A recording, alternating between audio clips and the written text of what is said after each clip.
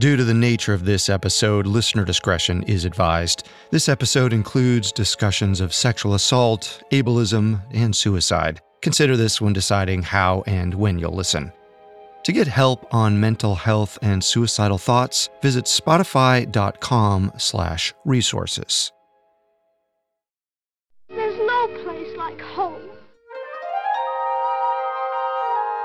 When I think of The Wizard of Oz, I think about those flying monkeys, which absolutely terrified me as a kid, and hot air balloons, because I don't think I'd ever really seen one before.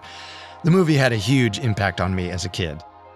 Another one of the best things about The Wizard of Oz is how rewatchable it is. Even when you know the story, the visuals, and the music are pure fun. Though, let's be honest, plenty of people don't watch it with the original music. They watch it while listening to Pink Floyd's The Dark Side of the Moon. When you hit play on the vinyl record, right as the MGM lion lets out its third roar, the two sync up in a way that's uncanny. Almost as if the album was written to use the movie as a music video. It's called The Dark Side of the Rainbow. Now, members of Pink Floyd have gone on record saying there's no intentional connection between their album and the film, but just because The Dark Side of the Rainbow is a coincidence, doesn't mean there isn't something darker hiding behind the Hollywood classic. Today, we're following the yellow brick road, all the way to ruined childhoods. We'll look at a few conspiracy theories around the movie, that they captured a death on film, that all film productions of the story are cursed, and that the movie has a hidden, secret agenda. Welcome to Conspiracy Theories, a Spotify podcast. I'm Carter Roy. You can find us here every Wednesday. Stay with us.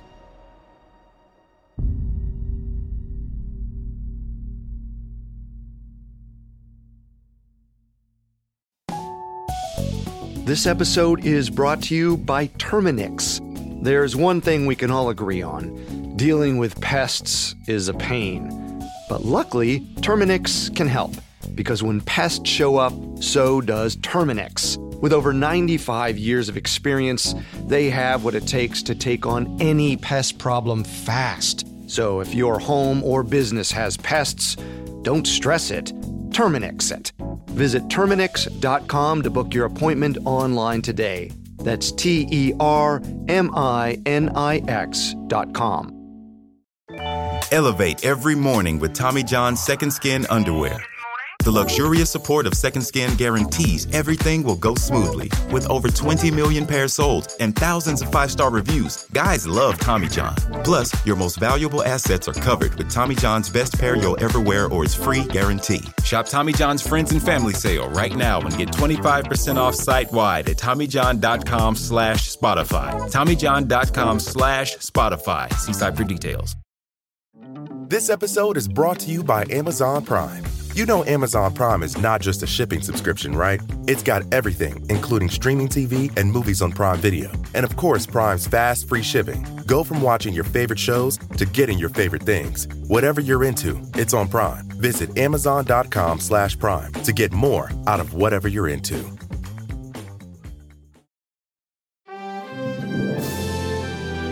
After the sets of The Wizard of Oz were struck in March 1939, most of the cast were pleased to take off their cumbersome costumes and makeup for the last time. Jack Haley, who played the Tin Man, called it the worst job in the world. The film's dangerous set had landed many actors and crew members in the hospital. Some were lucky to escape alive. But our first conspiracy theory is that not everyone survived production. Allegedly, one of the actors died on set, and you can actually see it on film. Theorists claim that if you pause the movie around the 48-minute mark, the image is clear. It's right after Dorothy and the Scarecrow meet the Tin Man and continue down the yellow brick road. They point the way forward, straight at a blurry shadow in the trees, hovering back and forth. For years, people have said it's an actor's dead body. Specifically, one of the actors who played a Munchkin, and not just because of the shadow's size. The on-screen death is actually one of many upsetting rumors about the actors who played Munchkins. It all started in 1967, when Judy Garland made an appearance on a talk show called Tonight starring Jack Paar. When asked about the Little People actors, she said, quote, "They were drunks. They got smashed every night and they'd pick 'em up in butterfly nets." Well, this is obviously offensive, but at the time, it was presented as a funny anecdote. And it got worse. In 2005, Judy's third husband, Sid Luft, published a memoir. In it, Luft claimed that Judy had confided in him about more inappropriate behavior on set. Allegedly, she told him she'd been molested by actors playing the Munchkins, that they'd slip their hands up her dress in between scenes. The rumors didn't start or end with Judy, though. A biography of Burt Lahr, who played the Cowardly Lion, made some pretty awful accusations about his co-stars, including that actors playing Munchkins engaged in gambling and sex work in their off hours. And the first recorded comments came from the film's producer, Mervyn LeRoy. LeRoy told one news outlet that the actors treated their hotel like a brothel. He reported them swinging on chandeliers, hosting raucous orgies, and trashing the place. Allegedly, their parties got so out of hand that production had to hire police officers to monitor their floors. But the thing is, LeRoy got all of his information secondhand from other crew members. Every morning he'd arrive on set and hound his employees about what they'd overheard from the night before. LeRoy was an intimidating producer. He had no qualms about firing people or their replacements. During the course of filming, he burned through 4 different directors. Crew members felt like they needed to impress LeRoy to keep their jobs, which could have led to film industry creatives doing what they do best, making up stories. Because there's no evidence to back any of this up. Author Stephen Cox interviewed over 30 of the film's 124 Little People actors for his book, The Munchkins of Oz. They all told him there wasn't any time for partying while they were shooting the film. They had a demanding production schedule. Unfortunately, the collective voices of those actors weren't as amplified as Judy Garland's, Burt Lahr's, or Mervyn LeRoy's. So the rumors continued to snowball in the public consciousness, culminating in the conspiracy theory that an actor died by suicide and the production covered it up, save a few blurry frames of film. Now, back to that film. The image does look slightly like a body suspended near the trees, but you really have to use your imagination to get there. In fact, this theory didn't circulate until after The Wizard of Oz was released on VHS in 1980, and people could fast forward, rewind, and pause to analyze each frame. But here's the kicker. In 1989, the studio released a remastered 50th anniversary edition of the film, and in this new remastered version, the shadow is gone. It's just enough to suggest a cover-up, because if it came out that someone had died on set, it could have sunk The Wizard of Oz and ruined the entire studio. Remember, this was the late 1930s, when the Hays Code dictated the morality of films and the reputations of people who made them. It was so serious that MGM and other movie studios employed fixers, whose job was to maintain squeaky clean images for the companies and their stars. And an on-set death is just about the worst PR a movie, studio, or actor can get. Just look at the news surrounding the tragedy on the set of the movie Rust in 2021. And in the case of The Wizard of Oz, there was a lot riding on this movie. MGM spent more money and more time on The Wizard of Oz than any other movie in 1938. They had to release it. So there was ample motive to cover up any on-set deaths. Theoretically, a combination of bribery and fear tactics from Hollywood fixers could have squashed the story and kept witnesses and family members quiet. A studio cover-up would also explain that there are no police or coroner's reports lining up with an on-set death. And by the time this conspiracy theory came out in the early 1980s, a lot of the people involved in the film had passed away, taking the secret to their graves. But there is a much simpler explanation. According to Snopes, it's a bird. The film is primarily shot indoors on a soundstage, but it mostly takes place outdoors. To make it feel more real, production reportedly borrowed exotic birds from the Los Angeles Zoo. And there are plenty of obvious birds in the film, like a peacock outside the Tin Man's shack and a toucan when Dorothy and the Scarecrow first travel down the yellow brick road together. Apparently, that blurry shadow is a giant crane. The way Dorothy and her friends point to it is a coincidence, and the fact that it's not visible in early versions is due to low-quality film prints. In the remastered version, you can clearly see a crane throughout that scene. It's also hard to buy that in all the years of press coverage, everyone kept quiet, and again, there aren't police or coroner's reports matching the circumstances. In 2001, independent newspaper reporter Jeffrey McNabb interviewed some of the Little People actors, including 86-year-old Meinhard Robbie. He played the coroner of Munchkinland. When the journalist asked Robbie about the legends of suicide, he answered frustratedly, "If that had actually happened, do you think they would have left it in the film?" Robbie had an excellent point. The team had to make major cuts to the original version of the film. Why remove an entire song and dance number, but keep the moment the stars point directly at a dead body?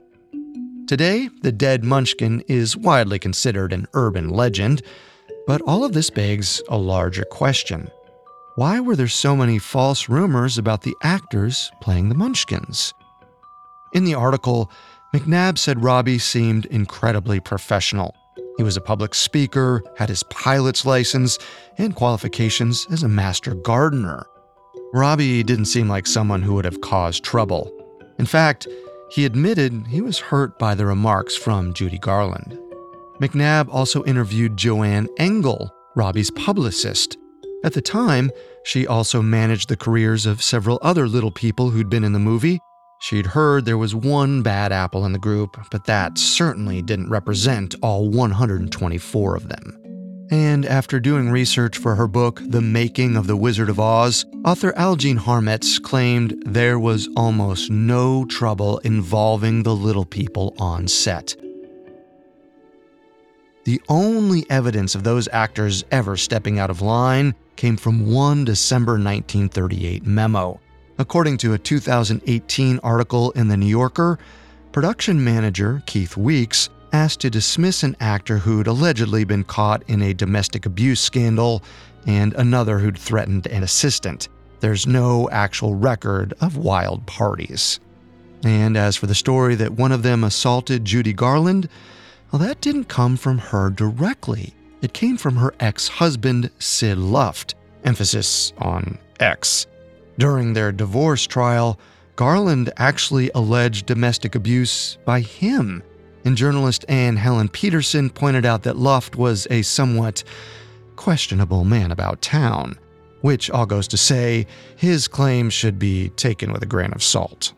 Stephen Cox, author of The Munchkins of Oz, said from what he found, the actors were extremely kind and cooperative, and they showed up to set with a smile despite the conditions they were working under. So, why all the rumors? One answer is ableism. The Little People actors were the butt of cruel jokes that spun out of control. Before and after The Wizard of Oz, there weren't many roles for little people. And in the years since, acting roles for little people haven't extended that far beyond the goblins of Gringotts and Harry Potter or the Ewoks of Return of the Jedi. Serious and leading roles traditionally aren't offered to little people actors, especially when the part doesn't call for it. Peter Dinklage, famous for playing Tyrion Lannister in Game of Thrones, is a rare exception. But many, including Dinklage, are trying to end the prejudice in Hollywood and, in turn, alter the unconscious bias surrounding little people. But there's another, even darker explanation for the rumors. Not only were they ableist disparagement, but they were spread to cover up the real crimes behind the scenes of The Wizard of Oz. The men in charge of the movie may have been deflecting bad press onto the little people in order to keep heat off of themselves, because the set of The Wizard of Oz was so dangerous, people say it was cursed.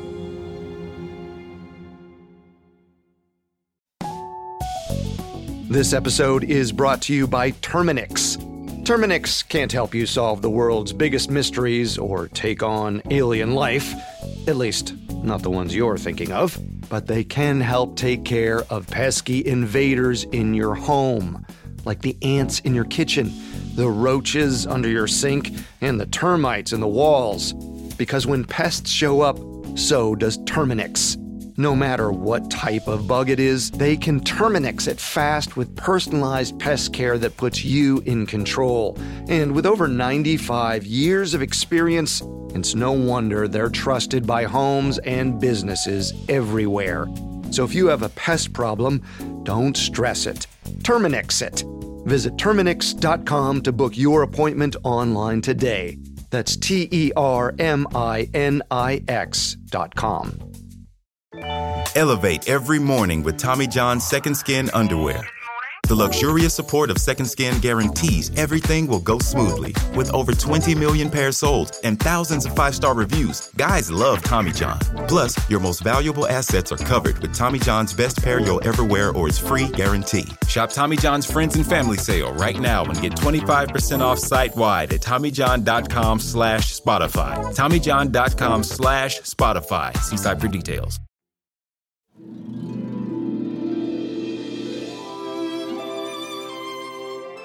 Journey Back to Oz, The Muppets Wizard of Oz, Oz the Great and Powerful. Each of these were attempts to, as another film titled itself, return to Oz, and each was critically panned. In fact, pretty much every film adaptation of The Wizard of Oz has flopped. Before MGM got a hold of the book rights in 1937, there'd already been several attempts to turn the book into a motion picture, including a silent film, an animated version, and a movie directed by the wonderful Wizard of Oz author L. Frank Baum himself. None succeeded. Even the various attempts to adapt Oz into a TV series were all canceled within a season, if they even made it to air. Adaptations have succeeded in the theater, live on stage, but Hollywood has yet to replicate the magic of The Wiz on screen. Meanwhile, Universal Studios has owned the rights to produce a film version of Wicked since 1998. They've been actively developing the movie musical for over a decade, and even though the film has a 2024 release date, skeptics still think it may never come out. It already faced delays due to the COVID-19 pandemic, and more recently, production was paused due to the Screen Actors Guild strike. Because, as our second conspiracy theory goes, there's a curse plaguing anyone who tries to produce a film about the Wizard of Oz. Even the 1939 film we know and love flailed in its first box office outing. Though it's now considered a classic, initial reviews were bad. Some called it a Disney knockoff. Others said the film, quote, displays no trace of imagination, good taste, or ingenuity. Worst of all, one reviewer called it a stinkeroo.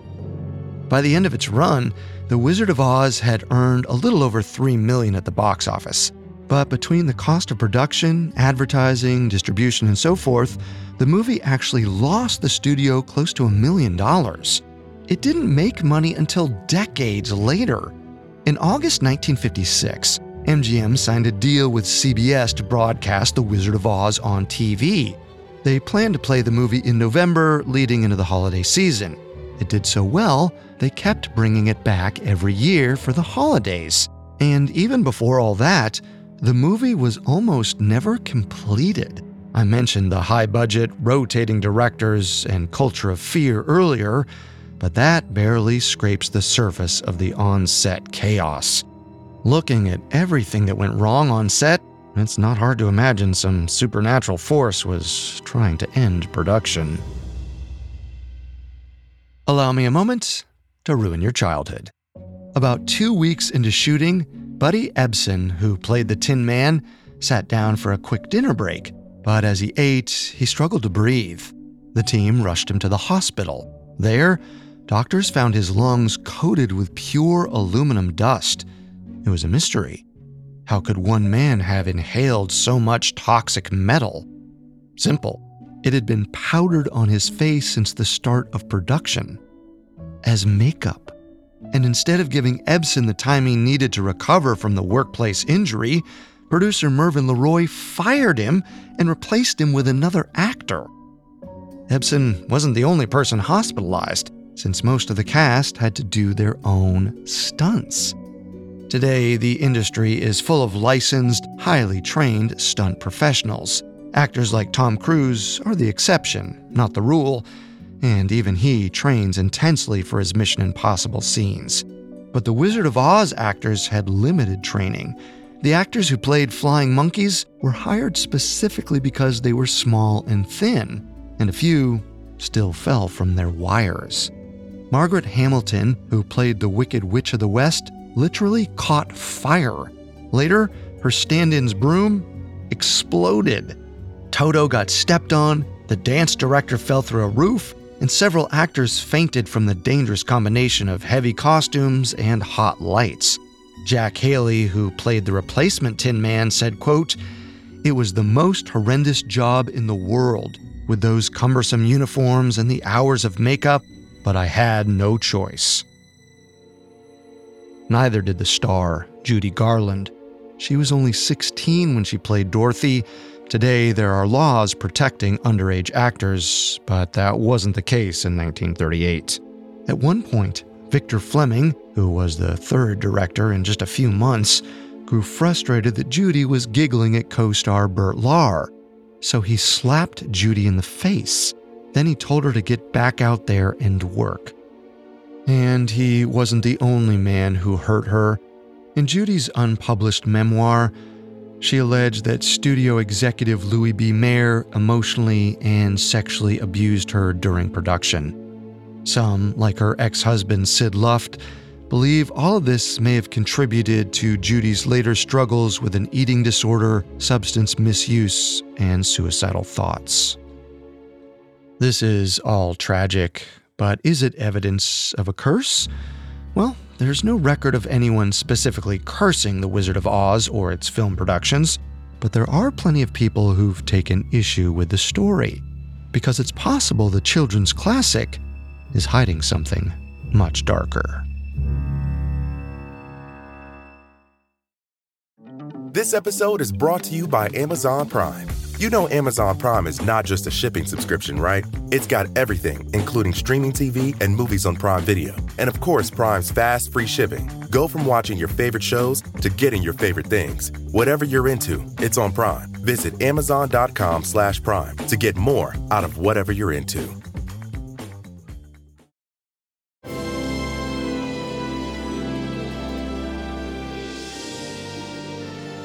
We've reached our final conspiracy theory for this episode.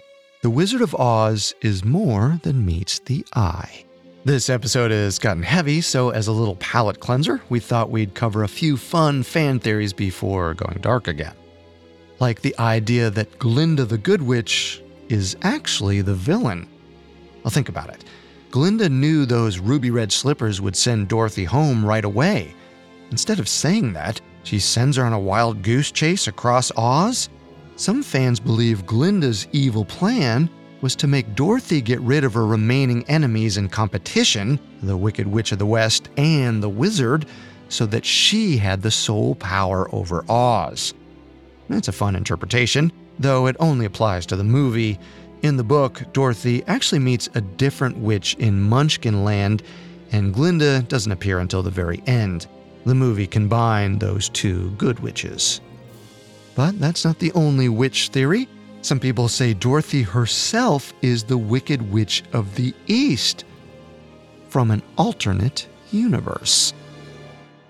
In the film, every person in Kansas has a counterpart in Oz, played by the same actor.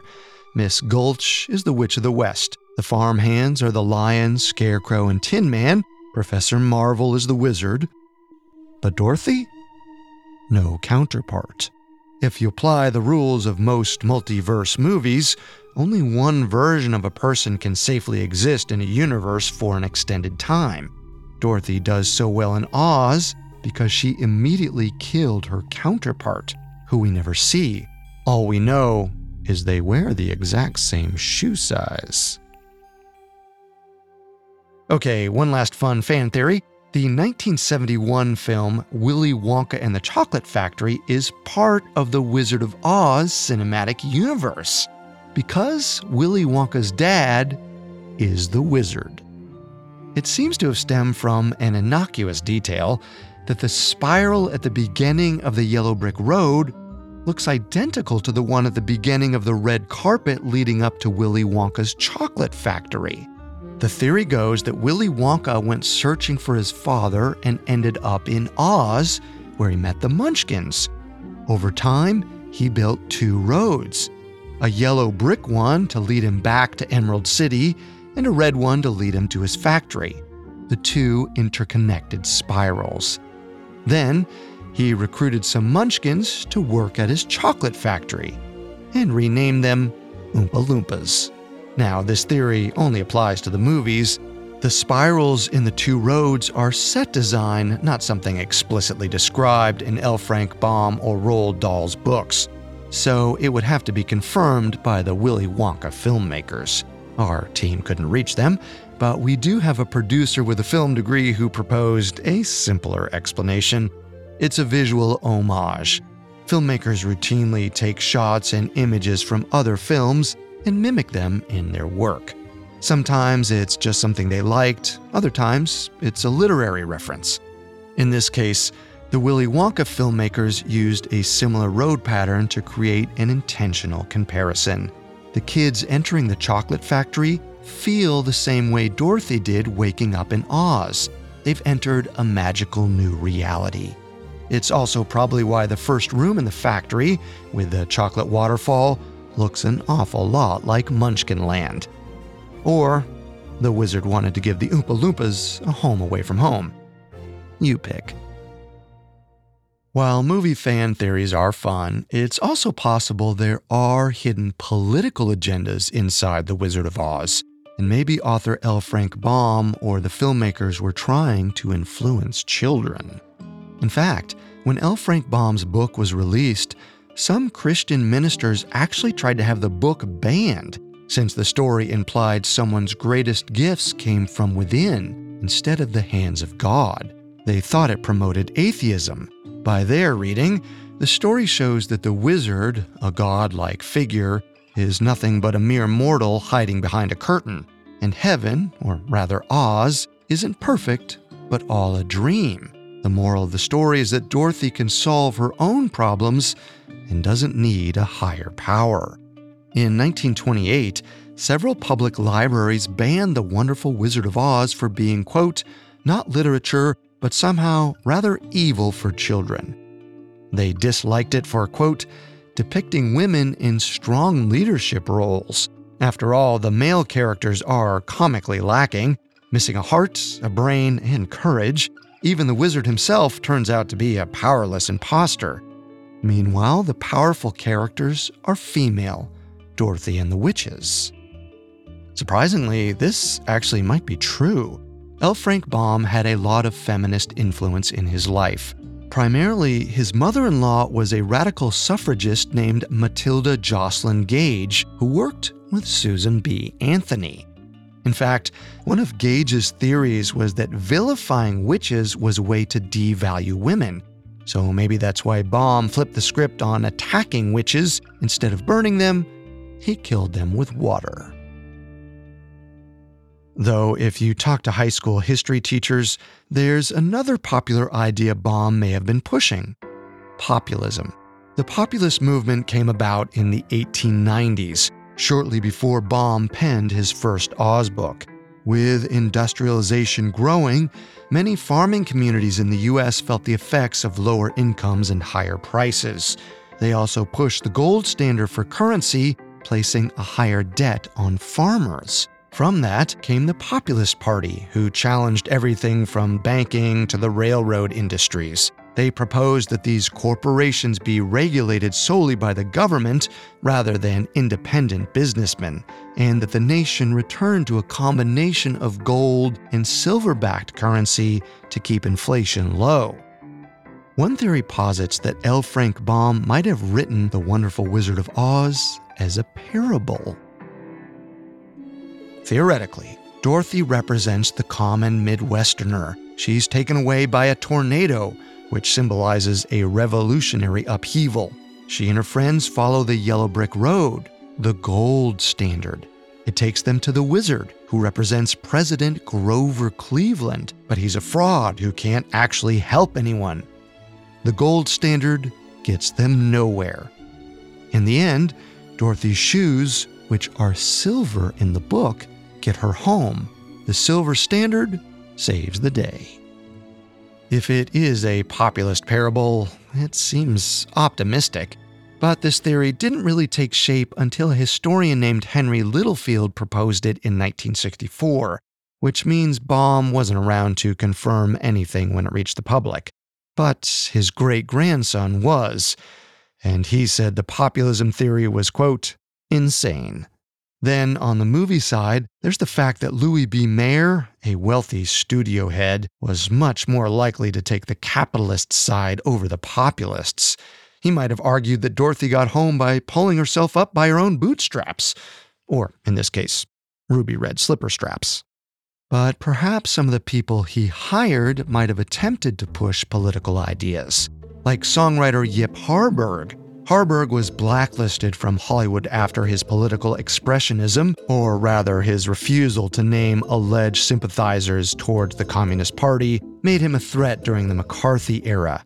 Perhaps someone thought he was slipping socialist ideology into his work. All to say, while Mayer, MGM, and other powerful Hollywood players may not have had an agenda with the film, it seems there were others who might have used the opportunity to bolster their own agendas, even after the film was made. Our final theory is the scariest and the most fringe. It involves MK-Ultra, the CIA's historic study of mind control and brainwashing. From the 1950s to the 1970s, they experimented with psychological conditioning methods like LSD and hypnosis. It was highly illegal, especially because many human subjects were experimented on without their knowledge or consent. The official goal was to learn more about the limits of human psychology for purposes of interrogations. But a lot, and I mean a lot, of the study remains classified today. We don't know the full extent of MK-Ultra. Considering the facts, it's highly theorized the CIA attempted to create sleeper agents or super soldiers. Think the Manchurian Candidate. And one fringe internet theory suggests their hypnosis involved The Wizard of Oz. Elements of the movie were used as code. For example, follow the yellow brick road, meant to follow their military orders. There are arguments to be made about the trippy psychedelic nature of the film, but the clearest piece of evidence for this theory is that starting in the 1950s, The Wizard of Oz was on TV all the time. Sleeper agents got their commands, and the rest of us got fond childhood memories. However, this theory can't be proven until more information about MK-Ultra is declassified. We'll mark it down to revisit in a few years. Or not.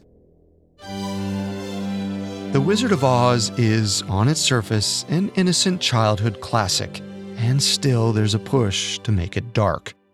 But it's not the only movie getting this treatment. The last few decades have brought a trend of gritty reboots of childhood classics, and the internet meme, "Ruin My Childhood." People are re-examining innocence and finding darkness, or creating it. On some level, we're collectively yearning for the experience that there's more than meets the eye, that there is, in fact, a man behind the curtain, which is what The Wizard of Oz is all about. Maybe that's why there are so many conspiracy theories about the film. It appeals to those who question what's presented by authority. So, do we ignore the man behind the curtain, or do we keep seeking him out at our own expense?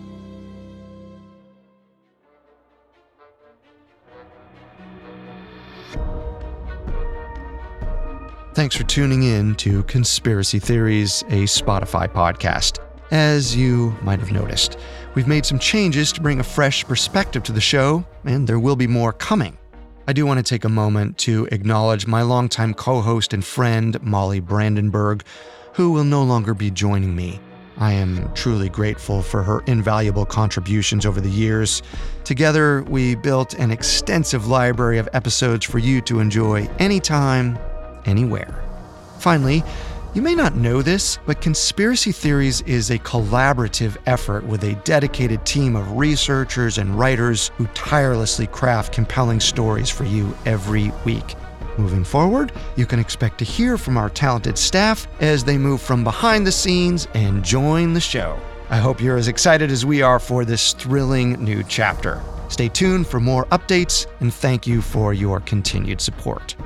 For more information on The Wizard of Oz, we found Algene Harmitz's book, The Making of the Wizard of Oz, and the 2013 documentary, The Making of the Wonderful Wizard of Oz, incredibly helpful for our research. Do you have a personal relationship to the stories we tell? Send a short audio recording telling your story to conspiracystories@spotify.com. Until next time, remember, the truth isn't always the best story. And the official story isn't always the truth.